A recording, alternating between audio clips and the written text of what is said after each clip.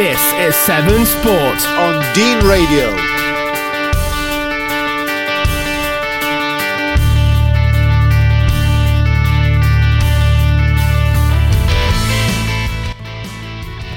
Good morning, it's 10 a.m. on Saturday. This is Dean Radio and it's time for your weekly sporting fix. This is 7 Sport on Dean Radio. In the morning. The Coral with In the Morning as requested by Ryan Butler for this week's show. There you go, I thought I'd play it first for you. He's just dancing. I can see on the Skype call, I can just see him dancing to it. All good. Yeah. Anyway, this is 7 Sport on Dean Radio. Good morning. We are back again. Socially distancing. I'm in the 7 Sports studio. Butler and Kelsey are at home on the Skype. And how's your week been, boys? Hot. Yeah, warm. Good. Very warm, mate. I'd rather it be warm. Yeah, mate. It comes to something when you're sat at home, working from home in the hottest room in the house with like no other room to work in. So yeah, I know it's a me problem. So don't all give me the sympathy at once, but. Yeah, not great. I suppose I didn't think about people working from home. I'm just enjoying being in the garden in the sun, like doing nothing. It's great. I've been sat in an office and then getting the bus home. Yeah, bus is effectively like a sauna. I was going to say, I don't know what would be worse. Me sitting in this bedroom, like with the insulated roof, like right above me, so all the heat stays in, or sat on a bus, like on the way back home from work. I can tell you, I don't know what's worse. Sat on a bus. There's only one way to find out. Maybe that could be the new challenge. We'll do something like that. Anyway, on today's show, we are carrying on with our Team of the Week feature. And this week, the Team of the Week is Cirencester Town. So Kelsey has made a quiz for us to do later on. I've not done any revision, so we'll see what happens. Neither have I. It's a fairly simple quiz because I knew it was you two competing, so you should have a good shot. Ooh. That was a bit harsh. It's more for Matt than anything. I was going to say, I'm distracted, Sally, thinking about how I beat my Cinderfoot quiz last week.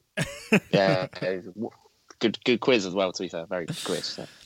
Also, as part of our Cirencester Town love-in this week, as the Team of the Week, we are going to be hearing from some clips from the In the Spotlight sessions with Jody, Bevan and Matt Rhodes, who talk about their times at Cirencester. So that's coming on later on the show. We've got a halftime Bovril, and we've got any other business, really. Of course, we're going to be talking about the Football League, ending the League 2 season and League 1 season, League 2 doing points per game. We'll talk about that later on as well. But first, we're recording this on a Thursday night. Excuse me.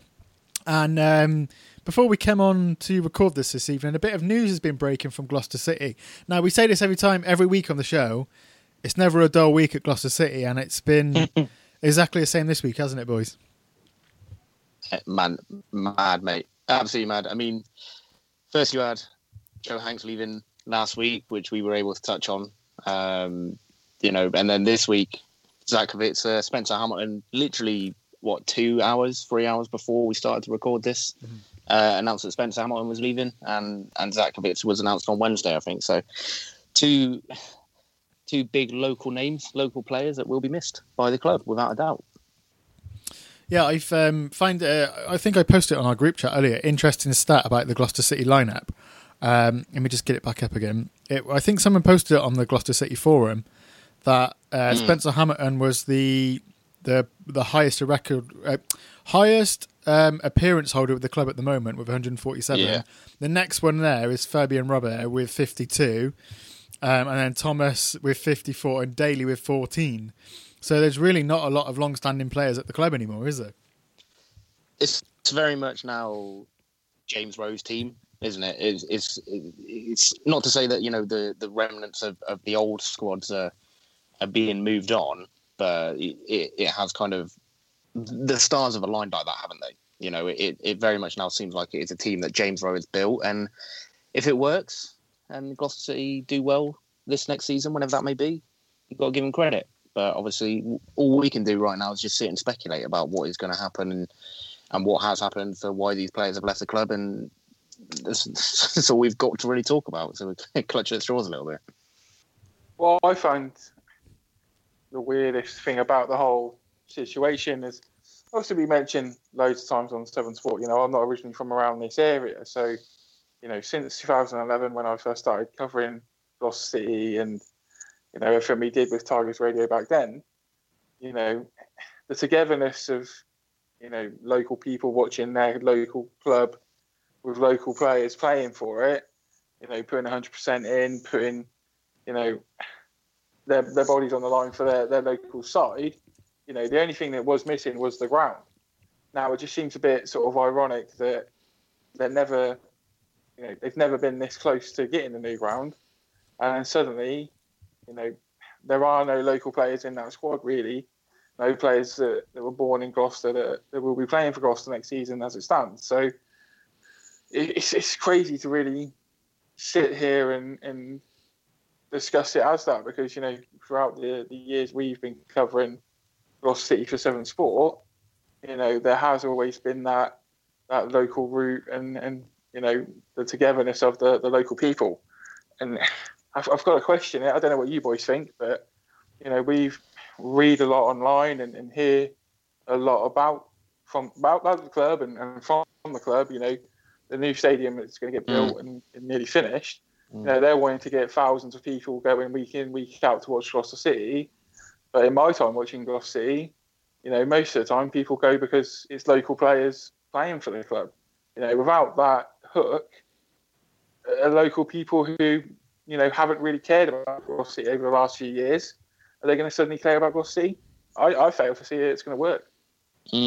Yeah, no, I agree. I mean, there's an interesting point raised on the City Open forum earlier today on Thursday. I can't remember who it was, but it's very much it's nice to moonlight, isn't it, about having all these local players, but do Gloucester City really need all of them to challenge in the league? You know, it would be great if City had a squad full of 11 players from Gloucester who were League Two quality, and they could absolutely, you know, rinse the league and win every single game. But football just doesn't happen like that. You know, statistically, there's not enough people in Gloucestershire to you know, develop it as footballers, and at exactly the same time to all the stars aligned, so they can all play in the same team and get their club promoted. It just doesn't happen.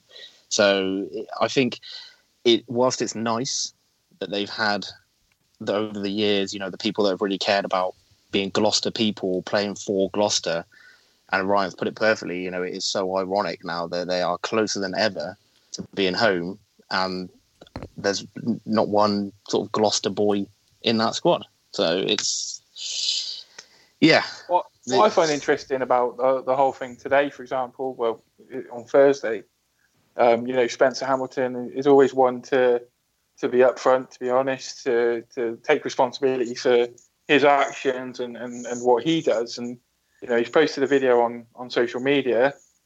You just got to look at him and hear what he's saying, and almost hear what he's not saying. Will tell you everything. I mean, anyone who hasn't seen it, or anyone, even if you have, go back and watch it again. You know, the facial expressions that he's making, for example, when he says that he doesn't see his future being at City anymore, you know, that's a weird turn of phrase for someone to be saying if they really wanted to stay, you know, if they were 100% committed to the club, and you know, not being forced out by the club is probably the wrong way to say it, but you just kind of think what's happened, you know, for that. Yes, it kind of shows that it's a decision that he's made as an individual. Yeah, it makes you feel like he hasn't left the club by the club's wishes. He's kind of made the decision himself. That's what you kind of get from the whole thing he's trying to say, which is concerning. What's sort of interesting for me, because not so much backlash, but with the reaction to when Joe Hanks was announced as leaving last week, you know, there was that big joint statement that was released with Alex Pethram, the chairman, and Joe Hanks himself. Zach Kavitzer and Spencer Hamilton haven't had that. So, you know, that's an indication to me, more so the last two players to be leaving, it's on their terms, more so than maybe the club, you know, having to accept that, you know, it's not going to happen with Joe Hanks. Maybe, you know, the speculation is going to be that Spence Hamilton and Zach Kavitzer maybe were in Gloucester City's plans going forward, but have decided, no, I don't want to play under this regime at this particular time. Obviously, it's all speculation at the moment. Yeah, I mean, I've just logged onto the Gloucester City website here, and I'm reading the statement that they've put out for Spencer leaving the club, and it's literally 3 sentences, and then a quote from Hamilton that he put in his video anyway. So, this is a man who won Player of the Season last season before. Do you know what I mean? So that doesn't, and it's not even mentioned in the statement. But then I guess, from a media perspective, if that was me writing a statement, I probably wouldn't put your Player of the Season is leaving the club. You're not going to big him up before you say, and he's done all this, but he's going.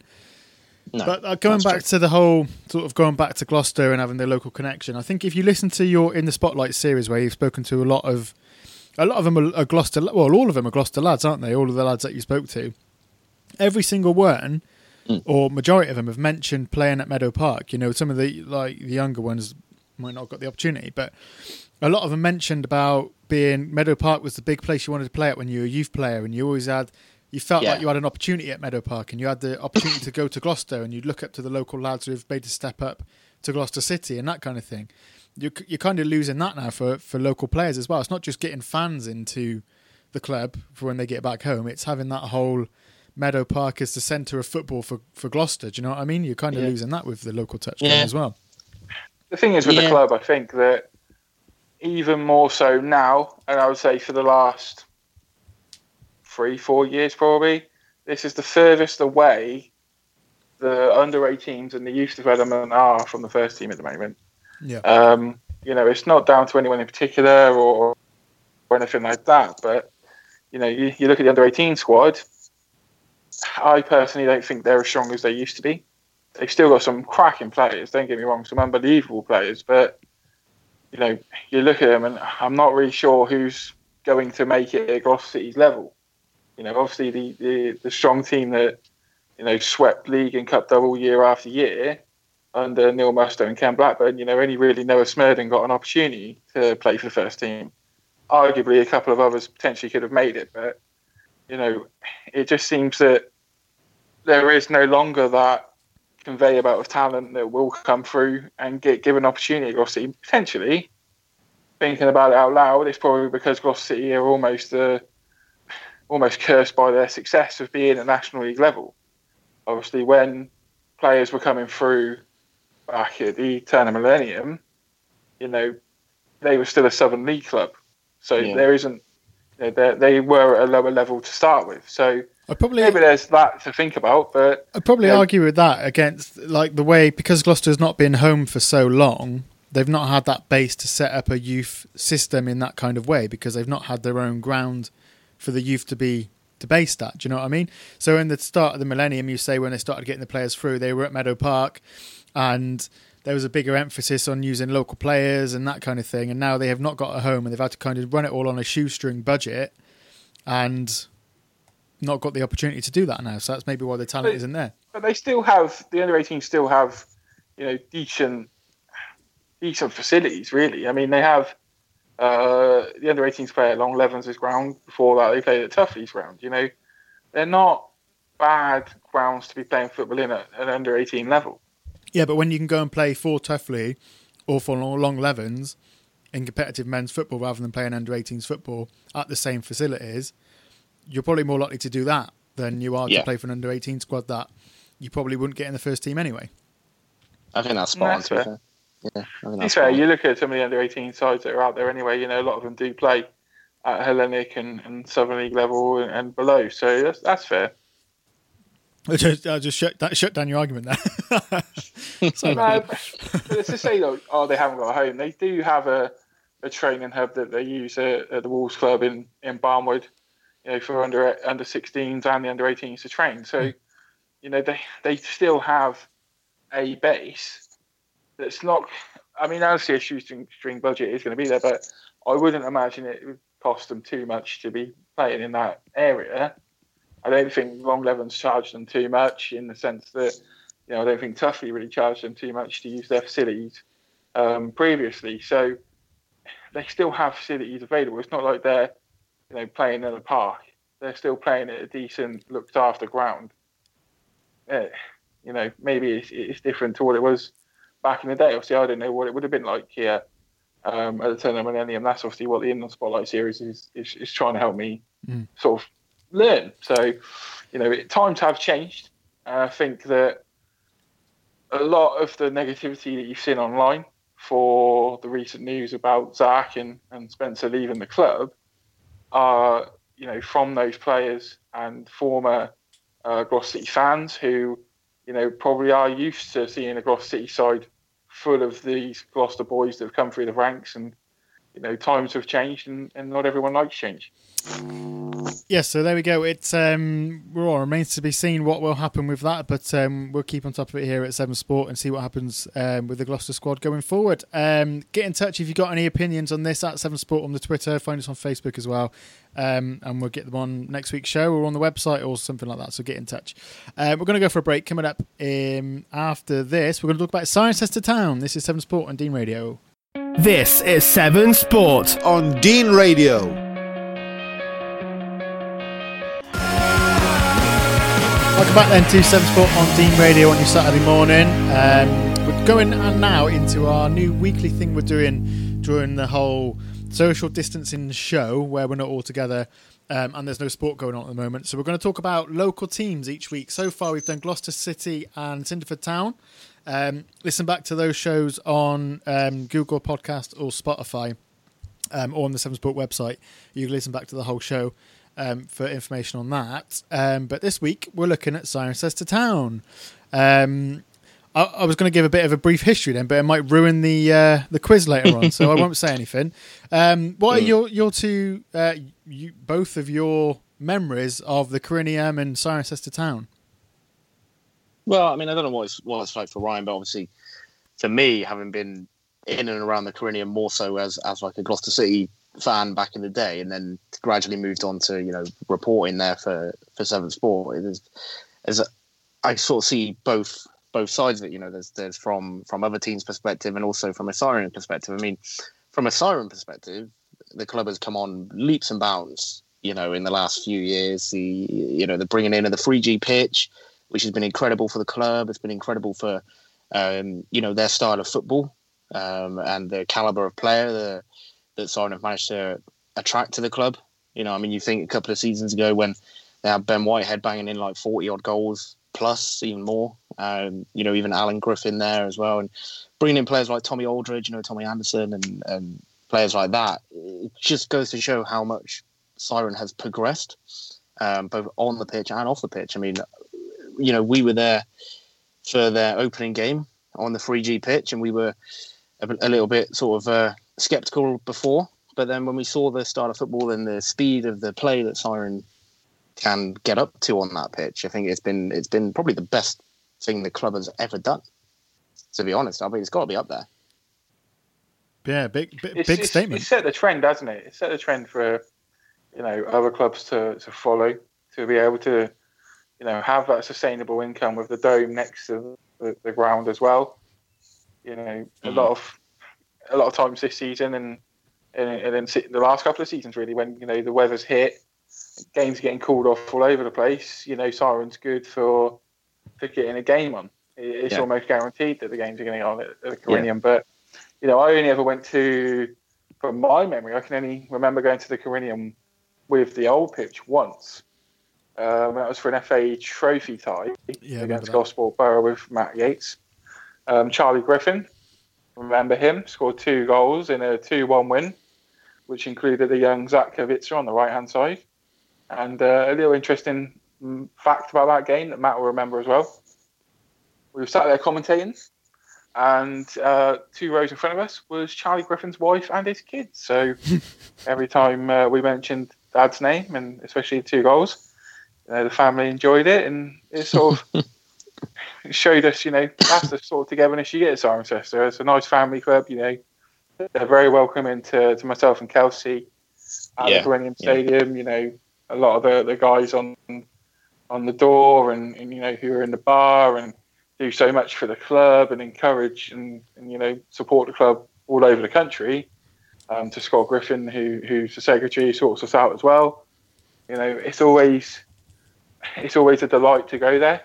And, you know, this season was one where, you know, first half of the season, we just, for some reason, every time Cirencester had a game at home, we were elsewhere. And, you know, we didn't really go to Cirencester too much. It was ages. It was a New Year, wasn't it? So I think it's probably because when we did go in New Year, they got, in pre-season, they got beat like 7-2, 7-3 by Bassett. So maybe that was just a bad game. That was a bit of a sore one. We thought maybe we'll let that heal completely before we start, you know, going there again. But we obviously covered the development squad a couple of times as well. And again, they were welcoming to us, and the players obviously took to us as well, and just appreciated obviously, you know, our support, because we always support all of our clubs wherever we go to watch them. So, you know, Cirencester is one of my favourite places to go and watch games of football. It really is.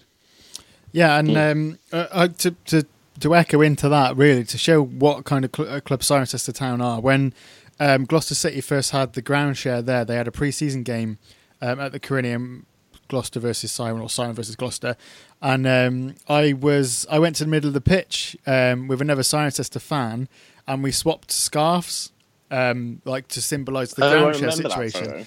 And that was Cirencester's idea to like symbolise welcoming of Gloucester City to their ground. And, you know, it's like little things like that makes you feel like a welcoming club, especially when you... Worst memory of that, as a Gloucester City perspective, would be the Lowestoft FA Cup game when Gloucester were 1-0 up in the 94th minute, and they conceded with 10-20 seconds left to go. And then have to go to a replay at Lowestoft and then lose 4-2 or something like that on a Tuesday night, which is Tuesday night in Lowestoft. I blame whoever it was that bought the tinfoil FA Cup. Yeah. Every time you see one of those at a game, at a non-league match, that's it. You know your team's losing straight away. And it's always the only other thing about Cirencester is it's always cold at that stadium. Yeah, but it's like, I don't particularly mind it because you kind of know what you're going to get. It's a really good place to watch football on like a Tuesday night or a Wednesday night. Like, as night games go, there's not a better place to go in the county than Ciren, in my opinion. Especially when they shut the A road and Kelty has to go around the roundabout and take. That's the only disadvantage. That's the only bad thing about it. It's just just for the reaction alone. Oh, we're never coming here again. We're not coming here for a while. Next week, is Ciren got next Tuesday, by the way? Oh yeah, we'll be there. Yeah. Oh yeah, Kelty, mate, they're against Winchester in the cup semi-final, mate. You fancy it? Yeah, why not? He always gets drawn back. He always goes back. If you're wondering what we're talking about, that is from one of the previous I can't even remember which episode it was, but one of the previous podcasts. I think it's called Roadworks or something like that anyway. And Kelsey talks about Roadworks on the A417 out to Cirencester all the time. So now we're going to play a short clip from the In the Spotlight series, which Butler has been doing during this lockdown, just to keep everyone's spirits up and some fresh sports content coming out. And we've had, I think we're on number 9 now, are we? Might not be that far. 9's to be released this weekend. 9's being released this week. Annoyingly, I'm going to sort of reveal a little bit here. I'm planning to record a few in the next sort of couple of weeks. So on that list is actually Cirencester Town man James Mortimer Jones, who's been at the club for over 10 years. It would have been ideal to have had it all recorded, done and dusted for this, but that would be something to look forward to. In the meantime, though, we're going to hear a clip from the very first In the Spotlight we released from Jody Bevan, where he talks about his time at Cirencester, and I think we're going to hear from the second In the Spotlight as well with Matt Rose. He talks about his time at Cirencester Town as well. If you want to listen to the full interviews and the full clips of these In the Spotlights, again, get it on the Seven Sport website, or go to Google Podcasts, Spotify, or anywhere you get podcasts. Really, you can find it on there. Search for Seven Sport on Dean Radio. And it's on there as well as all of our radio shows. So first up, we're going to hear from Jody Bevan and then Matt Rose talking about their time at Cirencester Town. I'm 34 years old, dodgy knees and what have you. But Brian Hughes got on the phone one more time. We had a good chat and he gave me the opportunity of one last hurrah, really. And what a season it was. As I said, we were quite open and honest. We knew I wasn't going to be first choice striker. I wasn't going to be there for 90 minutes in every game. I was very much the plan B. If things weren't working, I was going to say on the Cirencester website it says that you think you started 4 games that season in the league. I did. Yeah, I started. That's all I started. 4 games, but I said, I don't know how many. I'll probably come off the bench in 30 odd 26, games, according to the website, in the league anyway. Yeah, and it was amazing. It just worked. We had Lee Smith, who was absolutely on fire that season. He scored a shed load of goals, and in the early part of the season, we got some momentum going, and then we started to have a little bit of a dip, and that's where that's where Hughes started. Once we got to the winter months and the softer pitches. If we were struggling, usually would bring me off the bench with 25 minutes to go, and the number of times we come back, and if I didn't score, I'd set one up, and we'd make it'd make a difference, and we'd end up getting results. And for me, I said at the start of the season, I was thinking, I think I was stuck on something. I'd had this idea of getting to 250 goals, and I knew by this stage come the start of that season, I was on 247, and the desire in me was I wanted to get to 250. So that was why I wanted to play again. And during the course of that season, I managed to get there, and to then go and win the league was, on the final day of the season was, it's not something that we'd even considered at the start of the year. But once things got going, we saw we had a good team, and we thought, hang on, we've got half a chance here. Yeah, it was amazing. We had such a good blend of youth experience, and everything clicked, and. It was an amazing way for me to finish as a player. And then obviously, whilst you were at Cirencester, Brian Hughes left the club, and you had a couple of games as manager at Cirencester. Did you sort of always want to go into management in your latter stages as a player? Yeah, even as a fairly young player, I was always thinking I'd like to have a go at managing. At the end, I'd done after leaving school. I'd done a degree in sports science, so I'd had a bit of I had a bit of knowledge about me. I was a fairly bright lad, and I always it sounds silly as well. I was of that generation who was into computer games and stuff like that. The whole championship manager thing at the time, it sounds stupid, but I always thought, I'd love to have a go at that one day for real. So I'd actually had a game in my time at Cinderford. I think back. Probably that would have been maybe 2008. I'd had one game as caretaker player manager at Cinderford, and I remember going to Slough and winning a game 3-2. Tough place to go with Slough. I'd had a little sniff of it there. Then after Hughesy left Ciren, it was kind of chucked to me a bit. It wasn't an ideal scenario, I say, because I was very close to Brian, but I was, at the same stage, very close to the club. And it was a case of just wanting to tie them over until they got someone new in place. So it was an awkward situation at the time, and I was at my wit's end with it. We managed to get a couple of wins. We were really struggling. I think I managed to get a couple of wins in that time. But I knew I was always gonna, as soon as they got a new manager in, I knew I was always gonna walk away, regardless of who I was. In the end, it was Charlie who I was close to, and I said it was. I knew I was always walking away. I knew by that stage I needed to have some time out from football. The playing time that I had at Cirencester after I decided to leave Cheltenham, because I just recognised I wasn't going to get a first team opportunity, was also an amazing change and learning experience in my football career, because I spent 4 years under the guises of Bevan. So Bevan was a legend at Cheltenham Town, Ray Baverstock and Steve Abley, and Mark Boyland, and for me those three, and Martin Blackler, those three, they had football experience at that sort of level, and with that background of where they've been at Cheltenham. I remember the days when I was a kid watching Cheltenham, seeing these guys growing up, and all of a sudden now I'm playing with them. There was a lot of things I learned there too in terms of success. We won the triple. We played at Meadow Park in cup finals, ironically. So you kind of got grounded in the way in which you knew where the local football clubs around the county and which ones had that kind of feeling. And I made a call, like we all do in our football careers, that I was ready for the next step once I'd done 4 years at Cirencester. And as I say, there were 4 excellent years there that I'm really grateful for. And I say, looking back at working closely to those sort of players that had that experience, of course, those guys had come out the Football League before they played for Cheltenham Town. So that was great. What lovely men there. Jody, Bevan and Matt Rose talking about their time at Cirencester Town. Like I said, listen to the full In the Spotlight series on the podcast stream now or 7sport.co.uk. Number 9 is coming out this week, so keep an eye out for that. Right, after the break, Kelsey has done a Cirencester Town quiz, so you can test your knowledge on Cirencester Town Football Club, just like me and Butler are going to be doing as well, so stay tuned for that.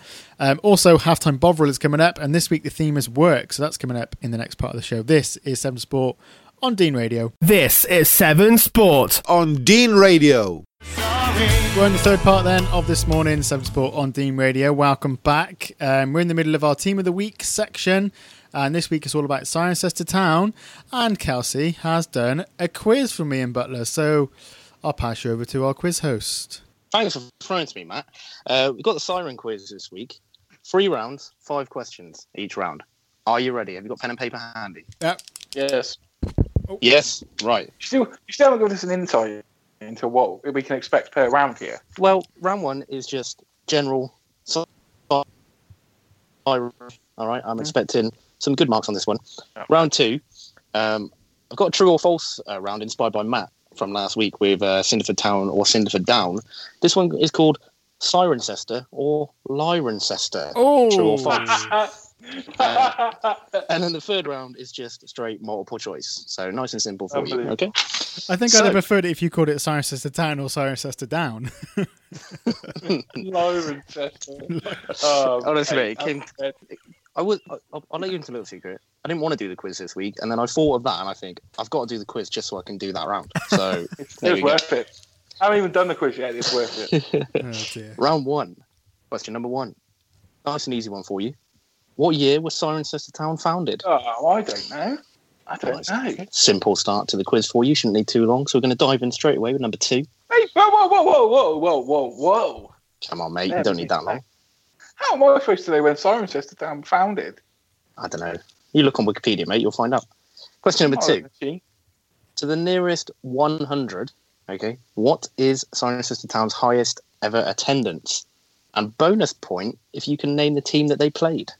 Well, I'm not even going to bother looking for that bonus point. Thank you very much. Nice and easy then. This isn't actually Korean. This is just of all time. Yeah, pretty much, yeah. I'm thinking with this one, I'm going to give it to whoever's closest. Jesus. I'm going to be way out here. Question number 3 is to do with the season that has just gone / been expunged. Oh. Who was Cirencester Town's last league opponents? And a bonus point for the scoreline.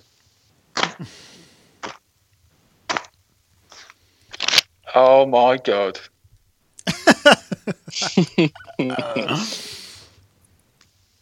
I'd be surprised if Ryan doesn't get this, to be fair. I'm panicking in case we were actually there. We were not there. Oh, I don't think. I don't think so. I don't recall being there.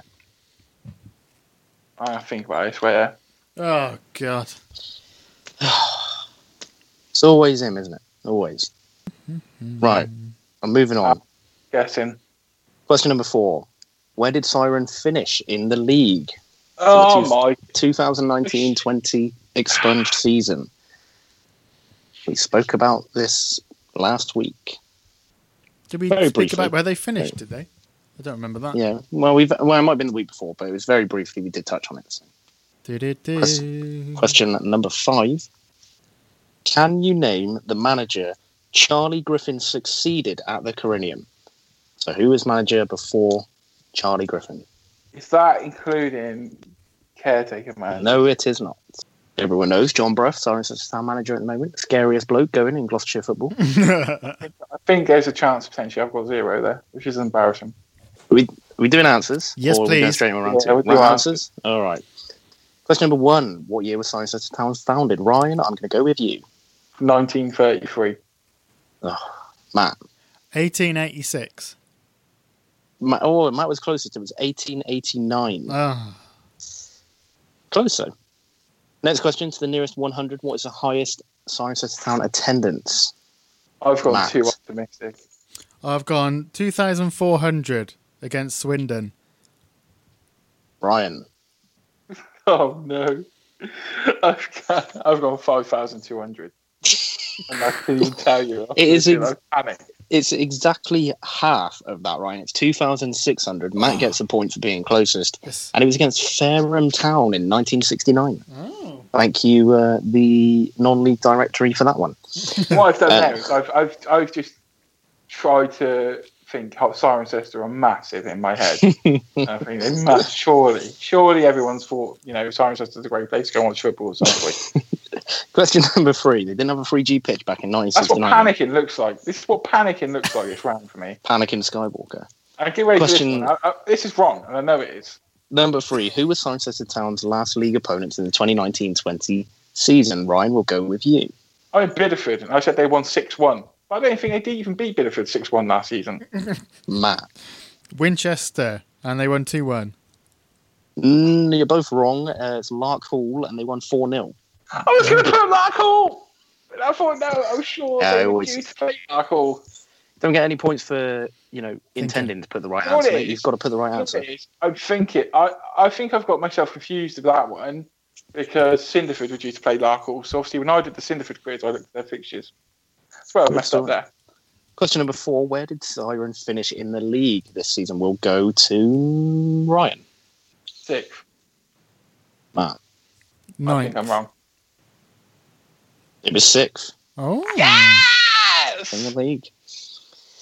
And then finally, can you name the manager Charlie Griffin succeeded at the Cheltenham? We'll go with Matt. Brian Little. Ryan. Brian Hughes. Is Brian Hughes. Brian Hughes Brian Little, is... former Aston Villa gaffer. I can't remember his second name. And I listened to it earlier when I edited the Jody Bevan interview. Real. Tot your scores up. See how many you got. 1. Oh, 2. 2 plays 1 in favour of Ryan. Ahead of the next round. Are we going straight into round 2? Yes, please. Cirencester or Lierencester?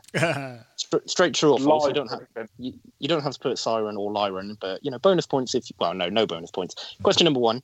Cirencester have played in the FA Cup first round. Is that Cirencester or Lierencester? Question. I'm actually going to put Ciren or Liren. That's fine, mate. You can do that. You don't get any extra points for that. Question number 2. Michael Jackson has played for Cirencester. Question number 3. Cirencester Town are founding members of the Gloucestershire County League. Is that one Ciren or Liren? When you listen to 7 Sport here on Dean Radio. It's frustrating. All 3 of these could have been either or, in the sense that... That is generally the way true or false works, mate. In my head, I'm thinking all of these are true so far. Question number 4. You surely thrown a lie in there somewhere. Surely. Put what you think is right, mate. Question number 4. Since the turn of the millennium, so since the year 2000, Cirencester have reached the FA Trophy first round 10 times. Is that one true or is that one false? And we will move on to the final question. Question number 5. Current Cheltenham Town manager Michael Duff had a spell on loan at Cirencester Town. Oh, no. If you're playing along at home, let us know how you're getting on so far. We're not going to see this for another 2 days, but let us know how you're getting on anyway. Do you want the answers then? Yes, please. Yeah. Question number 1. Cirencester have played in the FA Cup first round. Is that a true or false? Ciren or Liren? I've gone a Ciren. Liren. That is a Liren. Yeah. They've never played in the first round of the FA Cup. 4th qualifying round. It's the best they've ever got to. Oh. Question number 2. Michael Jackson has played for Cirencester Town. That is a Ciren, because if you've put that in as a lie, you're mental. Yeah, I've gone the same logic. I've gone Ciren. That is a Ciren. Between 2004 and 2008, Michael Jackson made 145 appearances for Cirencester Town. From midfield. Question number 3. Ciren are founding members of the Gloucestershire County League. What do we think? Ciren. That is a Ciren. That is true. What? 1968, I believe, or 69, one of the two. Question number 4. Since 2000, Ciren have reached the FA Trophy first round on 10 different occasions. True or false? Liren. That is a Liren. They've only made it 9 times. 9 Mate, times. we're going blow for blow here. I'm going for a full ice here. This is the last one. This could be make or break. Current Cheltenham Town manager Michael Duff had a spell on loan at Cirencester Town. True or false? Ciren. It is a Ciren between 1996 and 97. Spell on loan for Michael Duff. How are we at 6-all after 2 rounds? I got a 5 out of 5. 5 out of 5. Big points for both Matt and Ryan for that one. Have we got time for round number 3? Yes, please. We can't cut the suspense choice. now. Multiple choice for this one, okay? Number 1. What is the capacity of the Cheltenham Stadium according to the Southern League website? Is it 2,564, 2,664, or 2,764? Those options again are 2,564, 2,664, or 2,764. Why 6-4? Who? So the correct answer has got the old 64, hasn't it? That's correct, yeah, according to the Southern League website.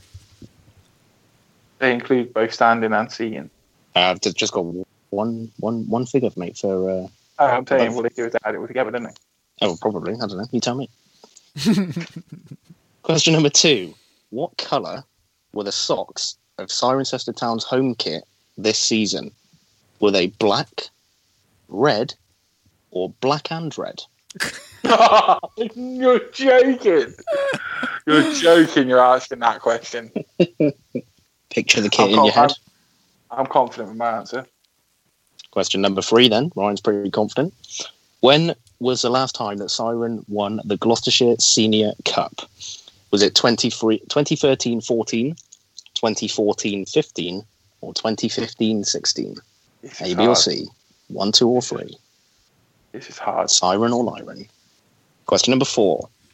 Which Hellenic League side ground shared at the Cheltenham from 2013 to 2015? Is it Wootton Bassett, Fairford Town, or Lydney Town?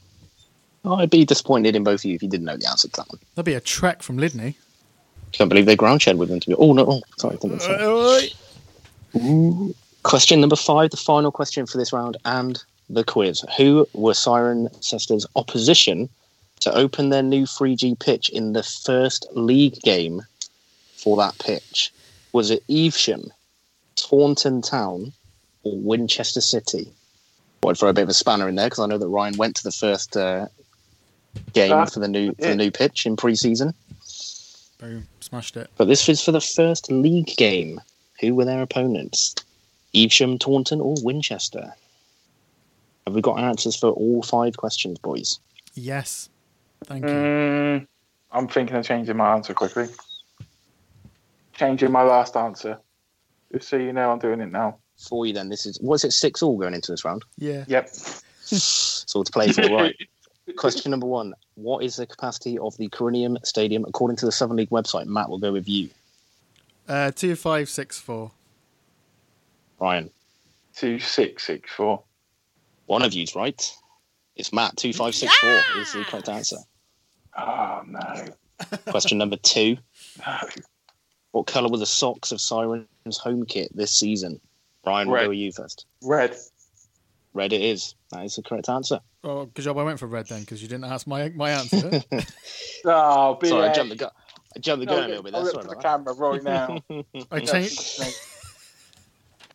That's right, we can see it. Don't It's worry. not countdown. Sorry, apologies. Technical difficulties. You spelled that wrong. We can't have it. When was the last time Ciren won the Gloucester Senior Cup? Jump in whenever you want. I put 13-14, but I think it might be wrong. 15-16. It is 15-16. Yeah. That could be storming ahead in the final furlong. Which Hellenic League side ground shared at the Cheltenham from 2013 to 2015? Bassett. Wootton Bassett. It is Bassett. And then the final question.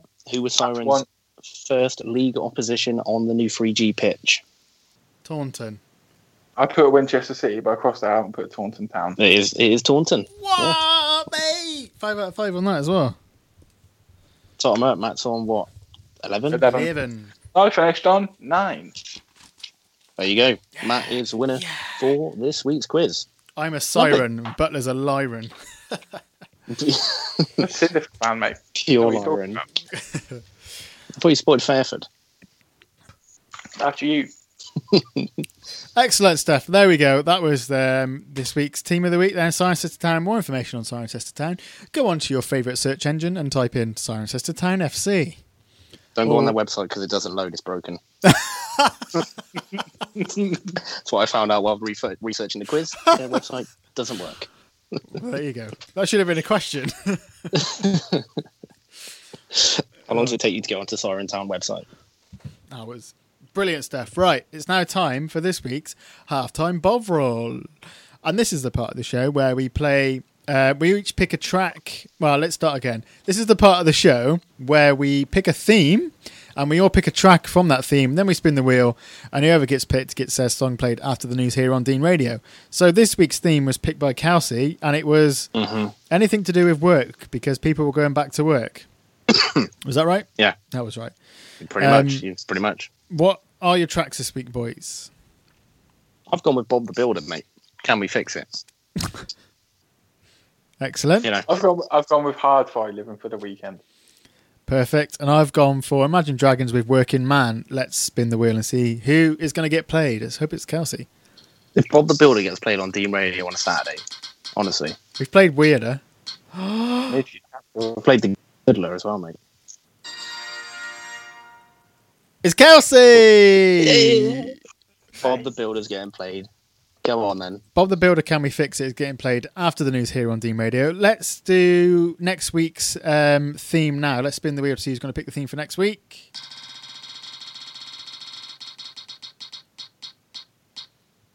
Matt's daughter's going to love Bob the Builder on the Saturday morning. And it's landed on me. So... How have I not come out in 3 weeks? Don't know. What an absolute joke. I've been asking myself the same question for years, mate. I haven't put your name on the spinner. No. So it's my turn to pick a theme. I am going to go for... let's go for charity singles. As we've gone for Bob the Builder, it's kind of a novelty single. Let's do novelty charity singles. Let's do that.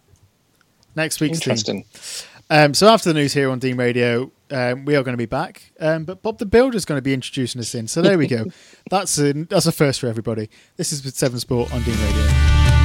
This is 7 Sport on Dean Radio. Bob the Builder. Yes, we can.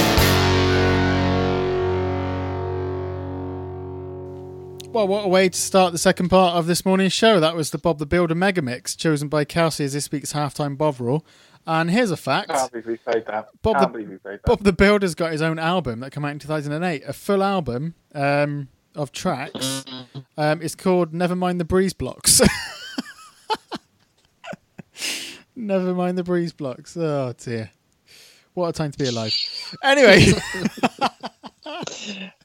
This kind of mental. Oh, God, that's tickled me a little bit. Anyway, welcome back to the show. What are we going to talk about now? I told you this was going to happen. There's no sport on. We're doing a sports show. I don't know, mate. Honestly, I'm just reeling from the fact that Bob the Builder's got a whole album. Yeah. If it's not coronavirus that'll kill us, it'll be Bob the Builder compilation albums or something stupid like that. Well, it was 2008. It's been a while now. It's been out for 12 years. That's so far back in the. Well, that's so far away. Or I don't know, mate. 12 years. Mental. But let's just say I just can't believe what's going on right now. I still can't believe I lost that bloody quiz. I can't believe you had to edit out some bits that we can't air on the radio that you said, mate. But I did swear, and I did. Into suicidal thoughts, which isn't great. Oh dear, you're making my job hard. How serious I take the game. How serious I take the game, mate. I'll get you back. I'll get both of you back when I do the Slimbridge quiz next week. Well, it's not about getting anyone back. You just need to get better at doing an actual quiz answers, don't you? It's gonna be Ryan Butler's Get Your Own Back. One of you's getting gunched. Crank him up. No, mate. Should we hire Dave Benson Phillips for the show next week? I already am thinking about different ways to steal rounds from certain TV quiz shows down the years. Prepare yourself for an hour quiz next week, then. We have that game show. We have a Slimbridge 50-50. Oh, 50-50 was banging, mate. When you say you're going to steal rounds from like game shows, you're not going to like get some inflatables in Brunswick Square and then like me and Matt compete on them, like total wipeout. That's when social distancing is no longer enforced, and then we can conclude Kelsey versus Matt properly. We're going to have a that's completely gone out of my head. What was that? Oh, it's a knockout. You already said that, didn't you? Never mind. Who would said that? I'm cracking up. It's fine. We're doing It's a Knockout style competition when we can. To finish Kelsey versus Matt, because we still haven't finished up properly yet. Really? Yeah. Well, For the Slimbridge quiz, it's going to be like the price is right, play your cards right, blankety blank. Yeah, we'll do it all. Well, that's next week. Back to this week then. Let's talk about, let's go into any other business. And I suppose we'll start with League 2 because it has got local implications.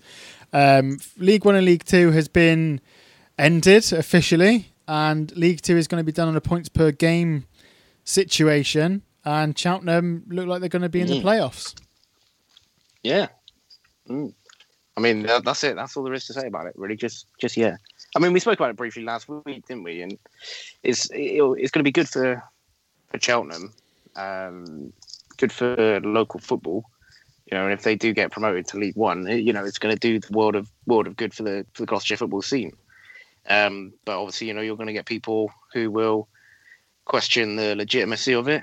But when you think, over 2/3 of the season, nearly 3/4 of the season has been played, Cheltenham are up there on merit, as are all the other teams. So there's no solution to this that maintains the integrity of the game at all. Whichever way you look at it, the integrity of football has been called into question and will continue to be called into question for years, decades into the future because of what's happened this season. And you can mark my words on that. Honestly, I do think that people will continue to talk about this for 10, 20, 30 years. When Liverpool are crowned champions of the Premier League, there's still going to be people in 30 years, with with like Paul Pogba as their Twitter profile picture, questioning why Liverpool were awarded the Premier League title. It's like, well, because they they lost one game all season and like they deserve to be the champions. So the integrity of the game has been lost this season, and just hopefully it can be regained. Butler, anything to say? Well, I think Kelsey sort of got his spot on there in the sense that, we've said on the show for weeks now that there is no outcome that is going to please everybody. And that's the sad truth of it, and that's the hard truth of it. I was reading today, the day of recording, that the National League have applied to the FA to be able to extend their season longer than May in order to be able to complete the playoffs. So, everyone's feeling it, from even, Northern Senior League and Stroud League level locally all the way up to the Premier League. And there is no definitive, this is what's going to happen and it's universal across the board, because I think different levels of the game dictate different endings, really. And you see it as such that different clubs have different thoughts and different agendas and everything like that. For League 1 and League 2 to both initially, have different voting results.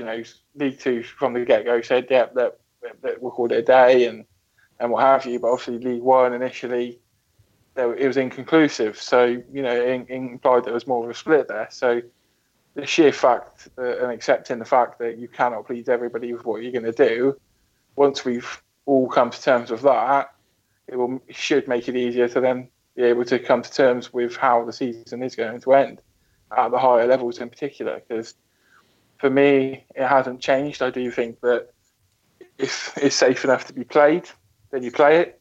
If it's not safe enough to be played, then you can't hold the season off forever.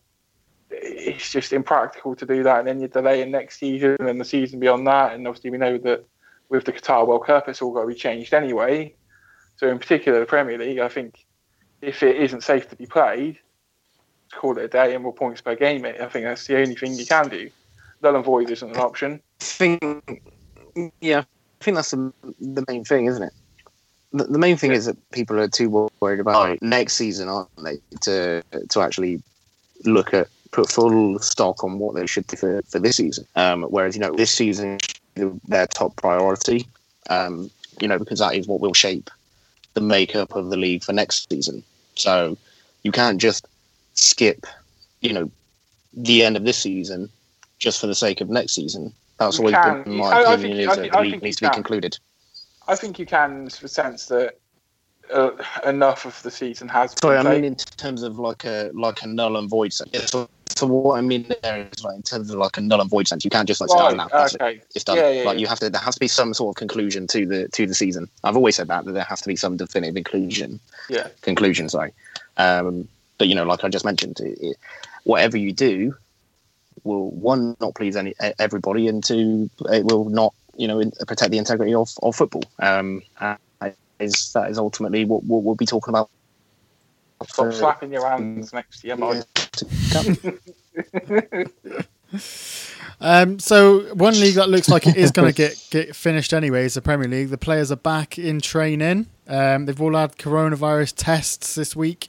Six players or staff at least have been positive, but it seems like they're going to crack on and Premier League is going to be back at some point. Yeah, and obviously the main talking point with the Premier League really has been Troy Deeney. Yeah.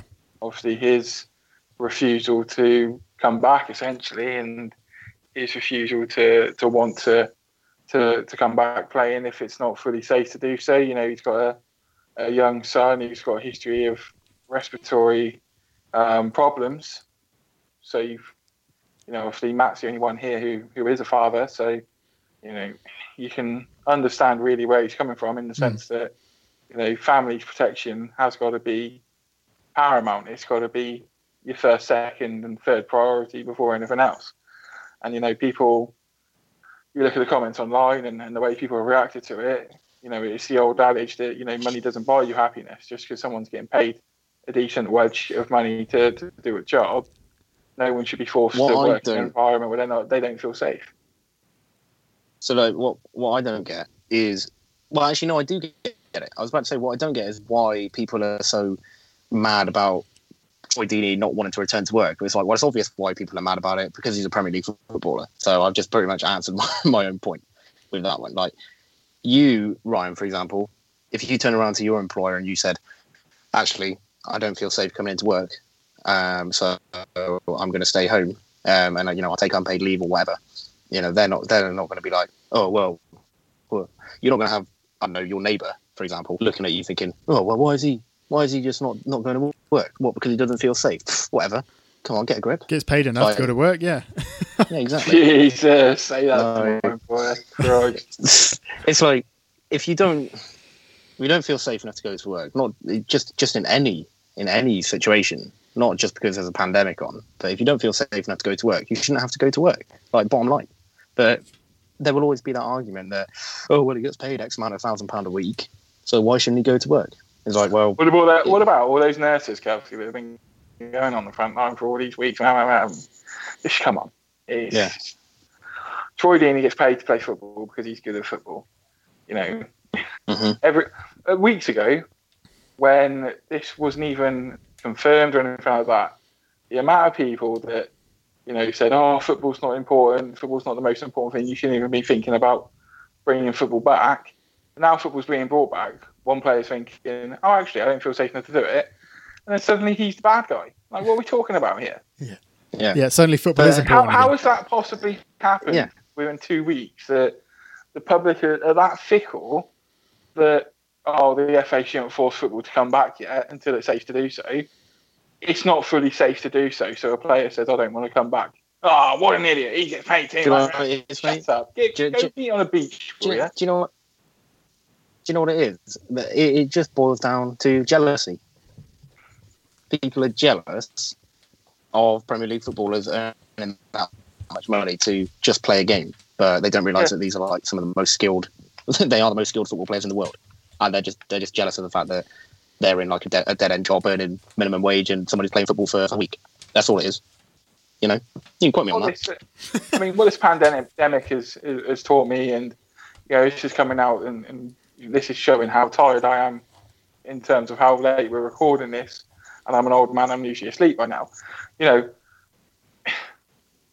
This lockdown period has taught me that people cannot be trusted with social media, because the amount of toxic, I need to swore again there, Matt's going to have to do some editing.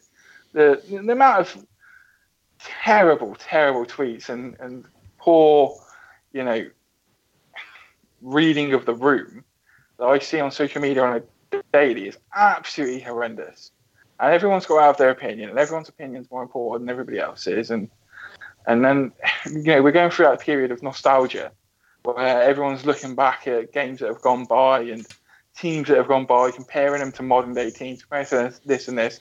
And it's going to bring me on to something that we were talking about in our group chat earlier this week, that there's that myth that Matt Le Tissier should have had more England caps, and I'm completely in the no, he shouldn't camp, which we can touch on later. But like, the whole toxic atmosphere of social media, it's boring me. It's so boring. I barely even go on Twitter anymore or Facebook, really. I go on there just to have a little browse and interact with people locally, but most of the time I'm just scrolling. I don't care what people think. I don't really care about Jamie Carragher's 11 challenge. I don't care about, like Kelsey said, an account that's named after Jorginho and it's got a picture of Callum Hudson-Odoi as the display picture, telling me that Gerrard Slip's the greatest thing that's ever happened in the Premier League. And I was like, I don't care about that. I don't care about you. Shut up. Everyone just gets on with their lives. Oh dear, yeah. People bored. It's people at home that are bored. And if anyone does think that Matt Le Tissier deserves more England caps, you're a joke. And I'll tell you why you're a joke. Because in the 90s, we had Alan Shearer, Les Ferdinand, Teddy Sheringham, Andy Cole, Robbie Fowler, and Ian Wright. We were a 4-4-2 playing nation in the 90s. Tell me where Matt Le Tissier is going to fit in that system. Answer, he's not. Move on. And if you've got an opinion on that, do get in touch at 7 Sport on the Twitter. And Paul Merson's lucky you got as many caps as he did. Well. Yeah, there we go. I'm just sick of people going, if England had a manager that just fancied him. What, if you just had a manager who didn't play 4-4-2? Yeah. It was the 90s. Everyone played 4-4-2. Yeah, the 90s media would have really accepted a manager coming in not playing 4-4-2. What's all this foreign muck coming over here on the England squad? But what happened was we had a foreign manager called Sven Goran Eriksson. Took us to, nearly like World Cup glory in 2002. He played 4-4-2. So what's that tell you? That was his style. 4-4-2. In the 90s, when did England not play 4-4-2? It never happened. And you're telling me you're going to play Matt Le Tissier up front and a 4-4-2? Come off it. That's why Southampton never won anything. And he rests his case. Right, we're going to carry on with Butler's rants after the break into the penultimate part of this morning's 7 Sport on Dean Radio. This is 7 Sport on Dean Radio.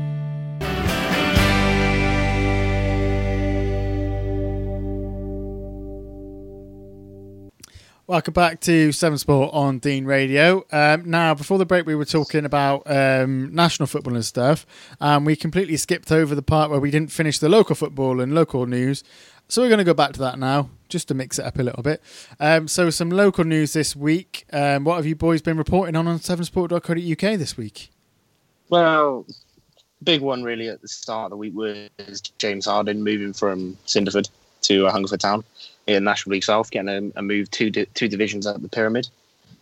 The top scorer, I think he got 21 in 24 this season. So, for a player who in my mind was last season, he made my team this season alongside his strike partner Josh Hunt. It's fully deserved, and I just can't wait to see what he's going to do in the National League South. I mean, me and Ryan, big fans of him, big fans of his game. Yeah, whether he can make the leap 2 leagues into the National League South, obviously time will tell with that. He looked like he would be capable of doing a job in a higher league. Whether he can make that step up, who knows? He was originally from that area anyway. He played at Flackwell Heath in his sort of, I say young years. He's still a young player, but he came this way to obviously go to Hartbury and to play for Cinderford. And yeah, we wish him luck. It's going to be one that Cinderford are going to have to try and replace in some respects. I don't know whether, speaking to Paul Michael, it's something that he's going to fly out and try and desperately get a new striker in. They brought in Lewis Bamford towards the end of last season, and speaking to Paul Michael at Cinderford, they've got players like Blaine Moore who perfectly capable up front and out in the forward line, and he's playing right back last season or right wing back. So they have a versatile squad. They have a lot of players like Craig Norman who I'm pretty sure he's played 1 to 11 except being a goalie really. So they have a good squad, and I think they may be able to recover if they can bring in players to fill in gaps elsewhere, and they can potentially push players forward and replace him. But it was a move that sort of came out of nowhere, really. No one really expected it, and a couple of murmurs really that potentially players could be out off and about, but nothing like that. So it's a bit of a shock to hear it, but good luck to James, and hopefully he can continue where he left off last year. Good stuff. Something else that has caught my eye on the website this week as well. You were going on about the University Rugby League side doing their challenge. What's the latest on that? Yep. Well, as we said last week, they're doing a challenge called UGRL Goes Global, where they're basically, as a squad, massing up the kilometres to effectively cover the world, in particular the country, that have been entered into the 2021 Rugby League World Cup. It's over a year long challenge, a lot of kilometres to cover, to be able to, finish up at St James's Park, which would be the host of the first game, Samoa versus England. They're 2 weeks ahead of schedule still, which, an early stage to have miles in the bank going into, obviously, the summer months, and they can continue with that consistency going into the winter months. That allows them to potentially take it a bit easier around Christmas, and obviously the natural sort of break that everyone gets around with the winter from their exercise and daily routine. So at the moment, location-wise, they've just come out of Madrid in Spain, of course, and heading towards Rome, which they should be reaching with no real fuss in next week's update. And they've raised a bit of money as well. They've raised nearly £300 for the Steve Prescott Foundation, but when it's a 70-week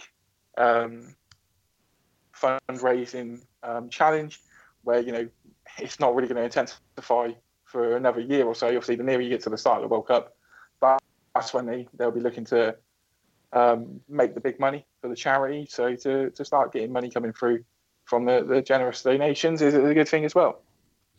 And it's mad, really, when you think there's like a whole 70 weeks of just fundraising. It's crazy. That's absolutely crazy. Keep up to date with that on the Seven Sport website, sevensport.co.uk. Also this week in the local football scene, we've had a promotion, even though there's no football being played and everything's all paused for now. People have asked me about this because obviously we cover Northern Senior, and some people have asked me with an angry look on their face saying, what the hell is that? To be as neutral as possible, what has happened is the Northern Senior League were given a bit of a headache because Tuffley Rovers reserves pulled out of the league to put their reserves as a development squad in the Hellenic League for the next season, whenever that is. So there was a gap in the Northern Senior League, which has been taken up by Dursley, the Stroud League champions. They go into Division 2, and subsequently someone had to be promoted from Division 2 to Division 1.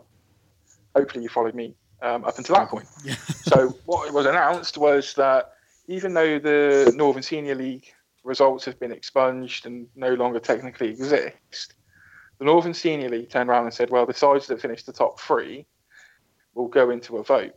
Initially, the argument there is, how can you pick a top 3 from an expunged season that technically doesn't exist? That's a different question. We'll speak about that later on.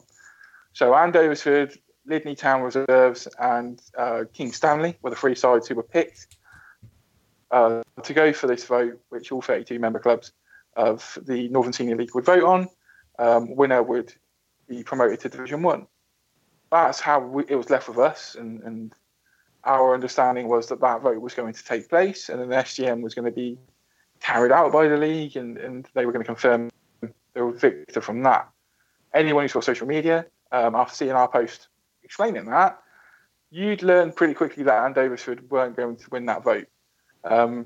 Obviously, we're not going to comment in regards to clubs. We don't know how clubs are run really, or anything like that, especially at that level. But there was people in the, they weren't going to vote for Andoversford for X, Y, and Z, and what have you. And obviously, politics comes into play with things like that. So what Andoversford did is they appealed to the GFA, saying that it's unfair that their success, as it were, to be promoted from the Cheltenham League into the Northern Senior League and to be top of the Northern Senior League Division 2 at the time the season was suspended, that shouldn't have been ignored. The GFA have turned around pretty much over the Northern Senior League's head and have granted the appeal, and Andoversford, as the side who finished top at the time the season was suspended, have the better points per game, so therefore will be promoted. So the side that have been promoted have the best points per game in an expunged season.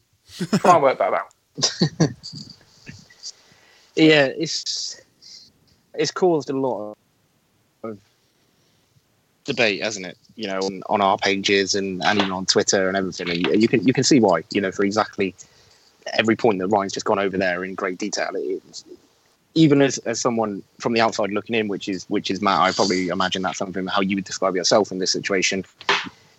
How is someone like you going to get a grip to it when people like inside the league can't even get a grip on the situation? Because I don't know, honestly, mate. It's one of the most confusing things that's ever happened in the Northern Senior League whilst we've been covering it. And hey, they make their own minds up. Do what you got to do. and then to really highlight it, and the Northern Senior League haven't missed a beat really. The main sort of noise in regards to what Andoversford have been given and things like that, and obviously the promotion they have, has come from Brockworth Albion. They'll be one of the most vocal sides on social media in that league, and in particular with the decision. So the draw for the Reg Davis Cup Memorial Cup has been made. The provisional first round games are going to take place on the 1st of August, it all being good, of course, with the lockdown situation. And they've drawn Brockworth Albion at home to Andoversford. So, I mean, right, that is the game of the round. You don't really tell me anything else. That is the fixture that leaps out at you when you look at that draw. And to think that on social media it's been those two sides sort of playing off each other or commenting on each other's sort of tweets and things like that, and to think that the Northern Senior League will kick off on that 1st of August as it stands with a game like that, what we all love to see. And I'm pretty sure if it is going to happen, it's in line to be in a 7 Sport Live game, really, because there's got to be significance about it. Lovely stuff. Anything else locally going on this week before we move on? Yeah, I want to congratulate Lewis Adams, who was our Player of the Year for 18-19, Slimbridge goalkeeper, who completed his 10Ks in 10 days challenge. Basically, 10 days in a row, completed a 10K run looking to raise money for the NHS. So he completed that. And I imagine his legs are absolutely shot. Yeah. Yeah, fair play. That's some going. In this heat as well. Yeah. I would hate to have even done one of them, let alone 10 of them. He should have gone in the middle of the night. It was probably the best time to do it at the moment, but there we go. Yeah. Say that, but I'm sat here at 10:05 on the Thursday night sweating. It's like the hottest day of the year. Warm. You people listening now, you're lucky you haven't got video calling like we have. Good job it's radio. It hasn't got his top off yet, though. We're all right. I look like a pile of scrambled egg in a sofa. Excellent stuff. Right, time for another. And he's broken up. He's broken up. Maybe he's turned into a scrambled egg because he's broken up. I can't hear what he's saying. Let's go for a break. After the break, we will carry on with this morning's 7 Sport and Dean Radio.